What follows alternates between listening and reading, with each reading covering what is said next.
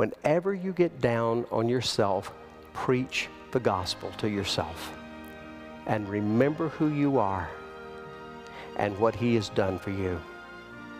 You are His precious possession that He loves beyond anything imaginable. Welcome to First and Foremost, a weekly broadcast of First Presbyterian Church in the heart of downtown Greenville. Senior Pastor Richard Gibbons invites you to join us as we study God's Word together and discover what is first and foremost in our lives.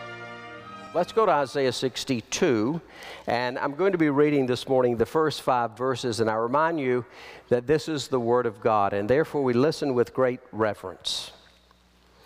For Zion's sake, I will not keep silent. For Jerusalem's sake, I will not remain quiet, till her righteousness shines out like the dawn, her salvation like a blazing torch. The nations will see your righteousness, and all kings your glory. You will be called by a new name that the mouth of the Lord will bestow. You will be a crown of splendor in the Lord's hand, a royal diadem in the hand of your God. No longer will they call you deserted, or the name your land desolate, but you will be called Hezekiah, and your land Beulah. For the Lord will take delight in you, and your land will be married. As a young man marries a maiden, so your sons will marry you. And then listen to this. As a bridegroom rejoices over his bride, so will your God rejoice over you. This is God's Word. Would you join me as we pray? Oh, Holy Spirit, you inspired Isaiah to write these words. You showed Isaiah the glory of Christ, and you superintended his writing in such a way that what we have is what you intend. But we cannot understand it apart from your Holy Spirit opening our eyes to the spiritual truths that are here.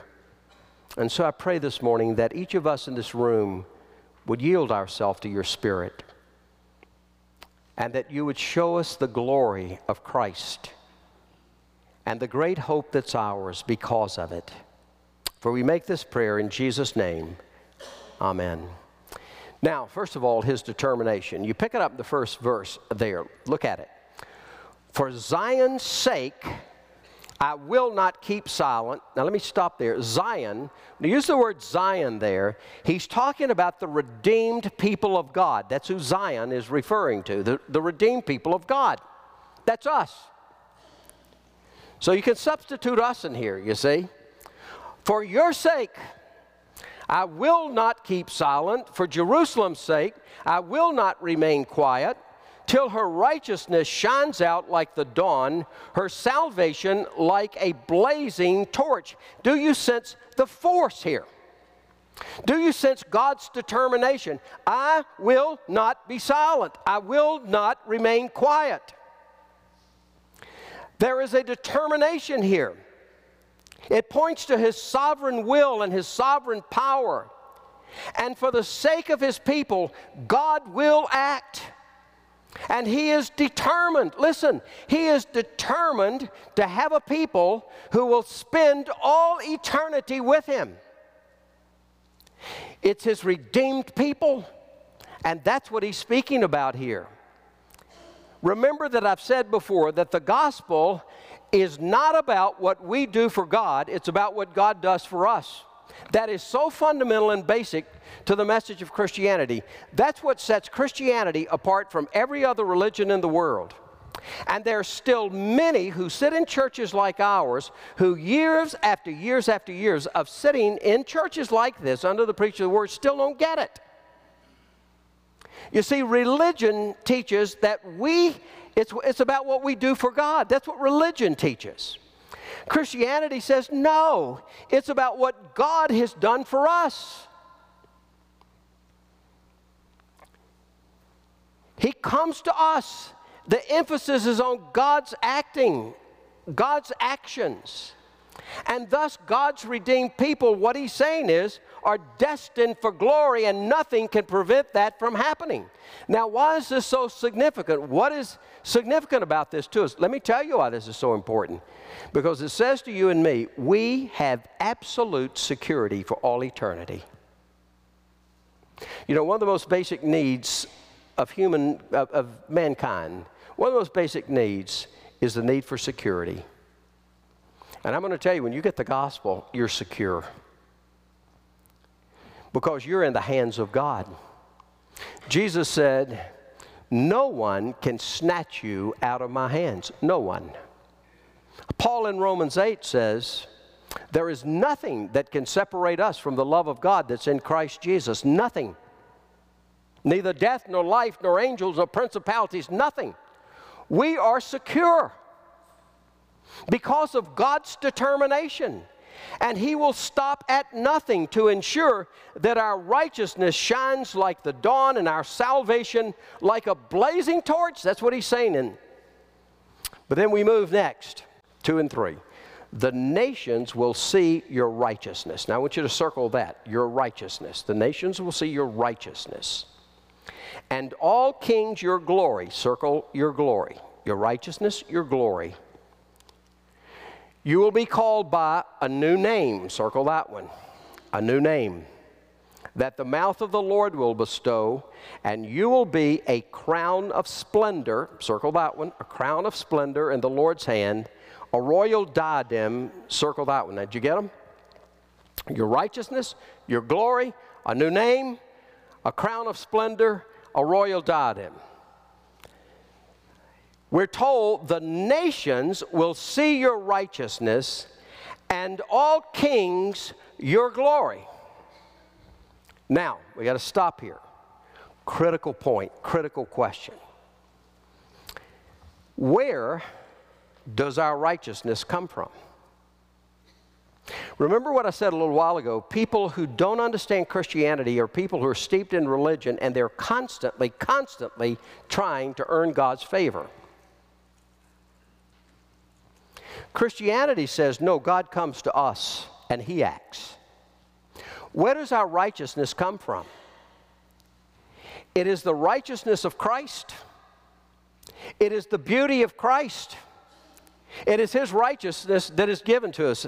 You know, I love the old theologians wrote about this righteousness, and they called it alien righteousness. Now that really confused people today, wouldn't it? Alien right, you start thinking about extraterrestrial beings or something like that. Alien right.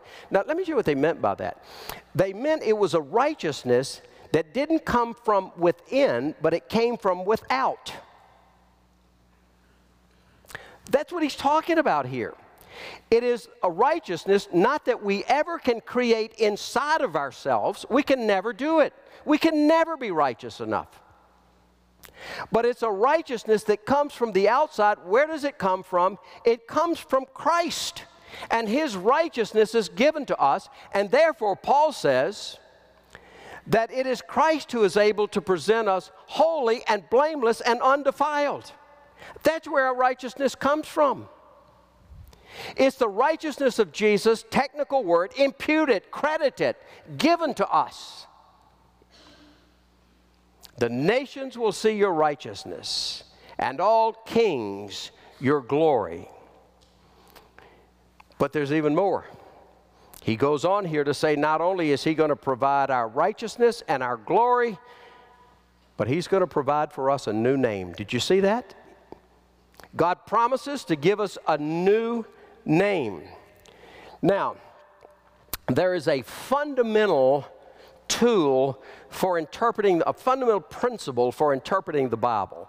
And this fundamental principle is this: we have to let Scripture interpret Scripture. All of us in seminary learn that. It's a fundamental. So when he talks about this new name, we have to go to the Scripture. What is he talking about, a new name? And you go to the Scripture, and you go to the last book of the Bible, the book of Revelation, and twice, in the opening chapters of Revelation, God promises his people a new name. First, you find it in Revelation chapter 2, verse 17, where God says, I will also give him a white stone with a new name written on it. All right, that still doesn't help us a whole lot, does it? But then you come to chapter 3, and he develops it a little bit more there. Chapter 3, verse 12, he says, him who overcomes, I will make a pillar in the temple of my God. Never again will he leave it. And then listen, I will write on him the name of my God and the name of the city of my God, the New Jerusalem, which is coming down out of heaven from my God. And I will also write on him my new name. So what is this name that we have been promised? What is this name that we've been given? The name of God and the name of his city. The name of God. What does this mean? We are his possession. We are marked with his name. We're his. See it? His name put upon us. His name is engraven in our hearts, as one passage of Scripture says it. But also the city of our God. What's that? Our destiny. That's where we're headed. Guaranteed. The name given to you and the name given to me, the name of my God and the name of his city are engraven in us, marking our ownership, that we belong to him, that we are his. Incredible to think about, his great love. He gives us a new name. But then there's even more. Look at the passage. It says that we will become a crown of splendor in the Lord's hand and a royal diadem in the hand of your God. Two things there. He says, I will give you, in God's, now notice first, it's in God's hand. Now, I want you to follow this carefully. He says, in the hand of God, you are going to become a beautiful crown and a royal diadem. A beautiful crown. Now, notice in the hand of God. 2 weeks from now, I'm going to take you over two more chapters in Revelation, and we're going to see what that means. How God is the potter and we are the clay, and in his hand, he is molding us and making us into the image of his Son. These two images, a crown, picture that a minute, a crown, a beautiful crown filled with diamonds and jewels, beautiful. God says, in my hand, that's what you are. And a royal diadem. In my hand, that's what you are. These two images point to those things of greatest beauty and value, the crown and the scepter. And God is saying that in his hands, that's what he makes of us. It is a beautiful, beautiful picture of what he's given us. He provides Christ's righteousness, Christ's glory, a new name. We become a masterwork of his in his hands as he molds us and shapes us. The next 2 weeks I'm going to be talking about this, how God molds us and shapes us. Next week I'm going to show you how even in our times of deepest trouble and distress that God is with us and he feels what we feel. We have a great high priest who sympathizes with us. And how we grow through that, how God is molding us. And then to the last passage, we'll look at how he's the potter and we are the clay. He's molding us into his image. That's what he's done for us. Now, I don't know about you. Does that not excite you? Does that not cause your heart to throb? Do you understand? You know, God, so many times he'd look at his people and they're out there just striving and they're going and going, and he'll say, be still and know that I'm God. I guess what I'm saying to you this morning is be still and look at what God has done for you. That's who he's made you. That's what he's provided for you. We Christians, I tell you, it's so frustrating to me. I see so many people who profess the name of Christ who are absolutely, they're defeated. I want to tell you something. When you get the gospel, it changes your countenance. It changes your countenance. Because the gospel produces in you that deep sense of joy, a deep sense of peace that nothing else can give to you. It changes you. And I look out at so many Christians, and we just see so many defeated Christians. We see so many who've become steeped in religion. We see so many who've forgotten the wonder of the gospel, who've forgotten the beauty of Christ. You know how David longed for that one thing that he wanted more than anything else, to dwell in the house of the Lord all the days of his life so he could see the beauty of the Lord. Oh, so many of us Christians have lost the beauty of the Lord. And we've lost sight of how he views us, which brings me to the last point. How does he view us? Look at verses 4 and 5. No longer will they call you deserted or name your land desolate, but you will be called Hephzibah, and your land Beulah. For the Lord will take delight in you, and your land will be married. As a young man marries a maiden, so will your sons marry you. As a bridegroom rejoices over his bride, so will your God rejoice over you. You see, the gospel, I'll say it again, is about a change of status. We once were not righteous, but now we are righteous. We once lacked glory, but now we have glory. We once had one name, but now we've got another name. It's about a change of status. That we have become a crown and royal diadem in the hand of our God. But now as he moves into this passage, he's telling us that there's a change in our relationship with God. And it comes in the force of four words, four names that are found here. Now look at the verse and you'll find four names. And you'll notice that the first two are translated already for you. And you'll find the word deserted. It's got a capital D. Do you see that? Deserted. And then skip down a little bit and you'll see the word desolate. See that one? And then you'll come down and see the two words that aren't translated. Hephzibah and Beulah. First word, deserted. There's a Hebrew word, azubah, that meant deserted, forsaken. And then the second word, desolate. And then the word Hephzibah. What was that? I'm going to give you the translation. Translation means, my delight is in her. My delight is in her. And the fourth word is Beulah. And that word means married. Married. Did you get them? Got to get those words. Deserted, desolate, my delight is in her, married. Now, what is God saying here?